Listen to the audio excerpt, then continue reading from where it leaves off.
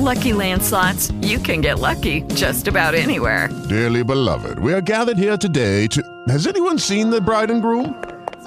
Sorry, we're here. We were getting lucky in the limo and we lost track of time. No, Lucky Land Casino, with cash prizes that add up quicker than a guest registry. In that case, I pronounce you lucky. Play for free at LuckyLandSlots.com. Daily bonuses are waiting. No purchase necessary. Void where prohibited by law. 18+. Terms and conditions apply. See website for details. Strong food from the scriptures.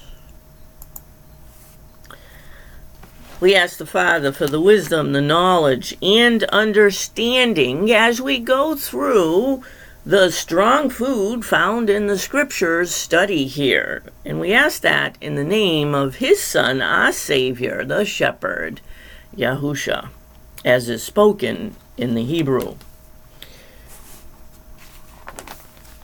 Remember, we use the Scriptures 1998 translation so that we don't have pagan words in our words as we're talking, because most English translations have pagan words.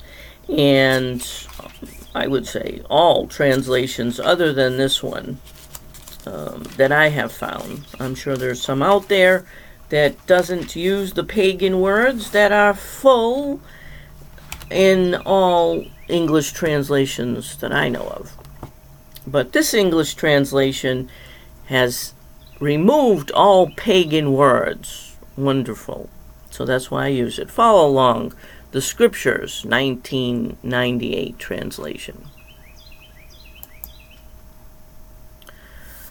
Turn to Ibram, which is Hebrews, for those that don't know. But you should know, because we've been doing this for a long time.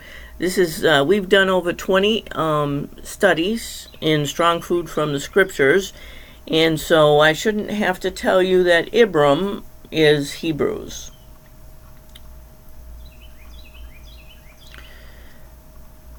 Ibram chapter 5 verse 14, our study verse that we have for this particular study that we do, strong food from scriptures. But solid food is for the mature, whose senses have been trained by practice to discern both good and useless. That's correct. The strong food that you learn in Scripture as you grow in maturity, spiritual maturity,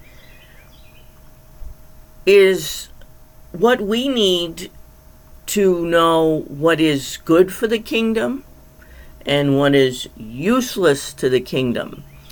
Anything that you do in the flesh is useless to the kingdom.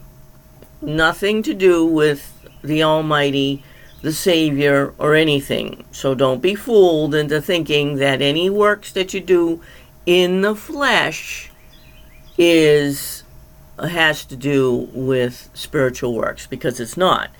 And so, as you go spiritually and you follow the Messiah, who showed us what true spiritual works are, not nonsense flesh works that most Christians do, you will find what real works are, real spiritual works. Don't be fooled. All of those flesh works that you do, all the nonsense that the flesh does, if the Spirit isn't the one doing it, and by the way, if an atheist can do it, it's a flesh work. So think about it.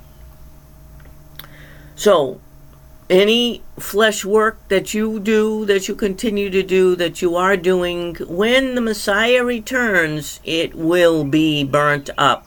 No good for you. You will receive no rewards.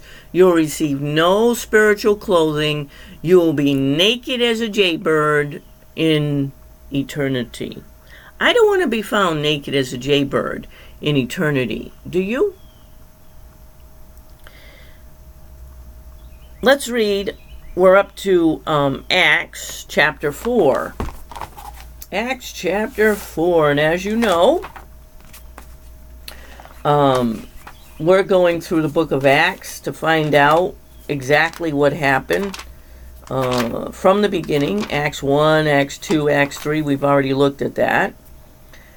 And Acts 1, of course, was what went on before the disciples receive the Spirit. That was, so what's written in Acts 1, other than when the Savior was there and he was talking, we know that is not. But after he left, everything else that's written in Acts 1 is human, flesh, nothing whatsoever to do with the Spirit. They just came up with their own ideas, did their own thing, because the Spirit wasn't with them. And so it shows us that. And so it shows us how Christians act when they're not following the Spirit. And in this case, they were, waiting, and they were, bored, and they didn't know what to do. And so they figured out that they would do whatever they came up with, which we know Acts 1 is flesh stuff. Acts 2, now then they received the Spirit. And what happened on Acts 2 is it shows you what really goes on when the Spirit is leading you. And of course, Kepha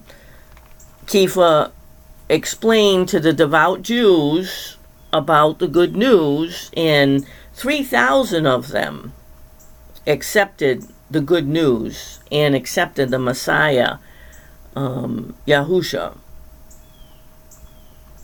and joined Christianity. But a lot of them did not.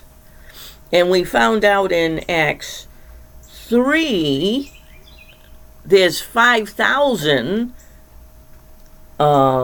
that are still listening.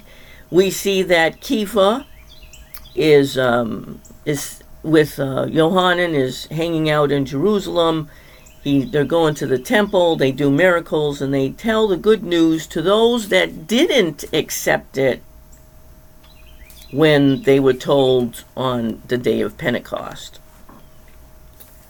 Now, let's read Acts 4. And as they were speaking to the people, the priest and the captain of the set-apart place and the Sadducees came upon them, being annoyed because they taught the people and announced the resurrection from the dead in Yahusha. And they arrested them and put them in jail until the next day, for it was already evening. But many of those who had heard the word believed, and the number of the men became about 5,000. And it came to be on the next day that their rulers and elders, scribes, assembled in Jerusalem, as well as Hanan the high priest, and Quapha, and Yohanan, and Alexander, and as many as were of high priestly descent. And having placed them in the middle, they asked, "By what power or in what name did you do this?" Then Kepha, filled with the set-apart spirit, said to them, "Rulers of the people and elders of Israel, if today we are called to account for a good deed toward a sick man, by whom he has been healed, let it be known to all of you and to all the people of Israel, that in the name of Yahusha Messiah of Nazareth, whom you impaled, whom Elohim raised from the dead, by him this one stands before you healthy. This is the stone which was rejected by you builders, which has become the chief cornerstone. And there is no deliverance in anyone else, for there is no other name under the heaven given among men by which we need to be saved." And seeing the boldness of Kepha and Yohanan, and perceiving that they were unlearned and ordinary men, they marveled, and they recognized that they had been with Yahusha. And seeing the man who had been healed standing with them, they could not contradict it. But when they had commanded them to go aside out of the council, they consulted with one another, saying, "What shall we do to these men? For indeed that an outstanding miracle has been done through them is apparent to all those dwelling in Jerusalem, and we are unable to deny it. But in order that it spreads no further among the people, let us strongly threaten them to speak no more to anyone in this name." And they called them and commanded them not to speak at all, nor to teach in the name of Yahusha. But Kepha and Johanan answering them said, "Whether it is right in the sight of Elohim to listen to you more than to Elohim, you judge. For it is impossible for us not to speak of what we saw and heard." And having threatened them further, they released them, finding no way of punishing them because of the people, because they were all praising Elohim for what had been done. For the man was over 40 years old, on whom this miracle of healing had been done. And having been released, they went to their own people and reported all that the chief priests and elders said to them. And having heard that, they lifted up their voice to Elohim with one mind and said, "Yahuwah, you are Elohim. You made the heaven and the earth and the sea and all that is in them, who by the mouth of your servant David have said, why did the Gentiles rage and the people plot in vain? The sovereigns of the earth stood up, and the rulers were gathered together against Yahuwah and against his Messiah. For truly in this city there were gathered together against your set-apart servant Yahusha, whom you anointed, both Herodias and Pontius Pilate, with the Gentiles and the people of Israel, to do whatever your hand and your purpose decided before to be done. And now, Yahuwah, look on their threats, and give to your servants all boldness to speak your words, by stretching out your hand for healing and signs and wonders to take place through the name of your set-apart servant, Yahusha." And when they had prayed, the place where they came together was shaken, and they were all filled with the set-apart spirit, and they spoke the word of Elohim with boldness. And the group of those who believed were one heart and one being, and no one claimed that any of his possessions was his own, but they had all in common. And with great power the emissaries give witness to the resurrection of the Master Yahusha, and great favor was upon them all. For there was not anyone needy among them, for all who were possessors of land or houses sold them, and brought the prices of what was sold, and laid them at the feet of the emissaries, and they distributed to each as anyone had need.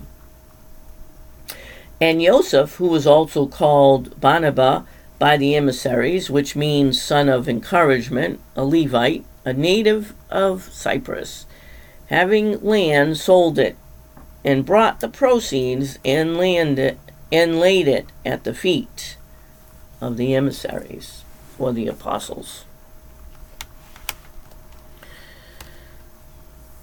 Now we see here in Acts chapter 4, that the religious leaders were annoyed. Yep, they were certainly annoyed. The one thing that you got to understand about these religious leaders in this particular place, this was the temple, this was the Sadducees, was this group did not believe in the resurrection from the dead at all. And so, of course, they were annoyed at Kepha and Johanan for saying that Yahusha rose from the dead because they didn't believe in that. And so in the temple, you weren't allowed to talk about raising from the dead. They didn't believe in that part of the doctrine that actually the Pharisees did believe. Hey, welcome.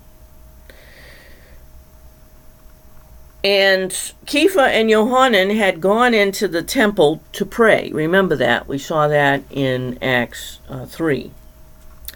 And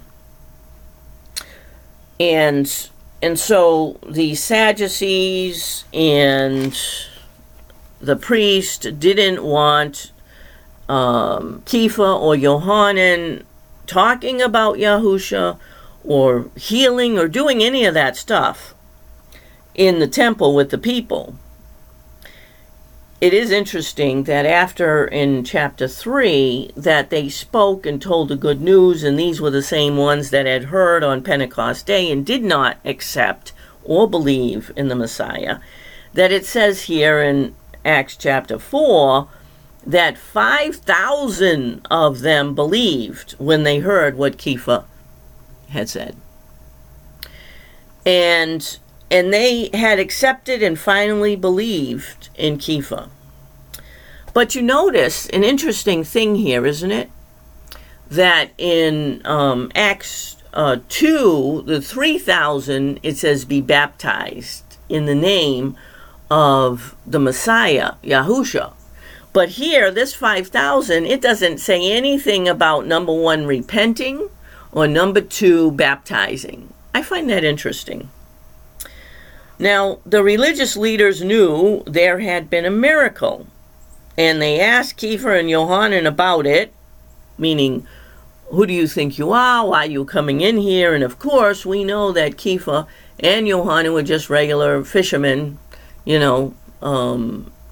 not learned or educated in any way, shape, or form, yet they were speaking with words that the uneducated usually don't speak. That's because the Spirit was speaking through them. And asked Kepha and Yohanan about it. They told them the good news. That's right. So when the Sadducees and them and the priests and all of them asked Kepha what was going on, they told them about the good news, and that because of Yahusha, the miracle had been done. And the next thing that they said is important for everyone to understand, those with ears to hear. It says, they said there is only one name which can deliver you, and that name is Yahusha. There's only one name, and that's the name. The religious leaders told Kepha and Yohanan not to speak or teach in the name of Yahusha. Kepha said, we will speak as Elohim tells us to do. Would you want us to do anything else, in other words? Then the group of believers lift up their voices to Elohim with one mind and say a prayer. So Kepha and Yohanan are let go. There's nothing that the Sadducees and priests and them can do because they didn't do anything wrong. So they return to the group of believers, and I find it interesting. It says, then the group of believers lift up their voice to Elohim with one mind and say a prayer. They all said this together. That's because they all had the Spirit. It's an interesting thing. Imagine having 8,000 plus people all saying one prayer at the same time. That is amazing. So what did they do? They praised Elohim. They asked Elohim to speak the words in boldness that he wanted them to speak. And understand, they prayed and asked Elohim. So anytime that anybody tells you that you're supposed to pray or ask or talk to anyone else other than Elohim, they're going against what Scripture says. So understand, it's the Almighty that we are to pray to, and no one else. And guess what? Their prayer was answered.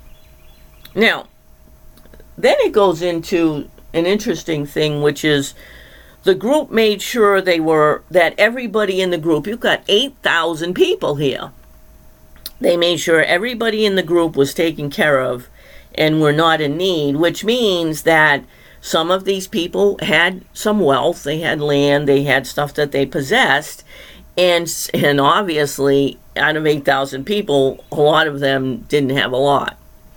And so because they loved their brethren, they didn't care about their land or their possession. They wanted to make sure that everyone was taken care of in the flesh. And that's great. There's nothing wrong with that. That's what you should do. And if only the churches would do that today, what I find offensive and very sick and sad in churches today is that the priests and pastors and reverends and whoever you call yourself, they go around driving their Cadillacs. And they got people that are in their churches, that have been going to their churches for years, that are poor. They don't have jobs. They're having hard luck. Things not going well for them. And the pastor comes driving up in his Cadillac. Look at me. You see, those pastors, those elders, those people in that church, that if, everybody in that church has been together for years, and some of them are, working hard, but they're not making it, they don't have a lot of money, and they're having a hard time, guess what they should be doing? If you're following the Spirit, they should be distributing the wealth. Yeah, get rid of your Cadillac, get into a regular car, and help those that are in need in your church. Now, this does not mean to go and give money to people who are bums living on the street. Not talking about that. I'm talking about those within your community of your group, your fellowship, your church, especially those that you've known for a long time. See, this is the love of the brethren, to make sure that everybody is taken care of. It's a rare thing, but sometimes this occurs in fellowships today. And then the last thing we saw here in Acts chapter 4 is we were introduced to Barnabas, or Barnabas, which of course is the one that was going to be bringing the Apostle Paul to the apostles, and going to be going out with the Apostle Paul to do the works of the kingdom. And so this is our introduction to Barnabas, and they call him the son of encouragement. His actual name was Joseph, but they gave him a nickname, son of encouragement. And we'll pick up Acts chapter 4 next time on Strong Food from the Scriptures, as we go through it here on TalkShoe.com. And welcome everybody on Pal Talk. I am live on Pal Talk.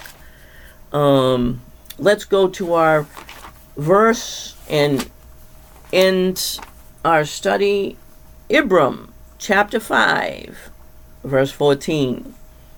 But solid food is for the mature, whose senses have been trained by practice to discern both good and useless. That's right, good and useless. So, do you know what's good for the kingdom? Or are you just doing useless things for the kingdom?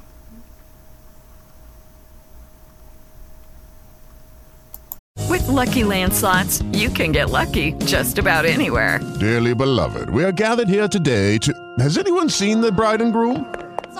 Sorry, we're here. We were getting lucky in the limo and we lost track of time. No, Lucky Land Casino, with cash prizes that add up quicker than a guest registry. In that case, I pronounce you lucky. Play for free at LuckyLandSlots.com. Daily bonuses are waiting. No purchase necessary. Void where prohibited by law. 18+. Terms and conditions apply. See website for details.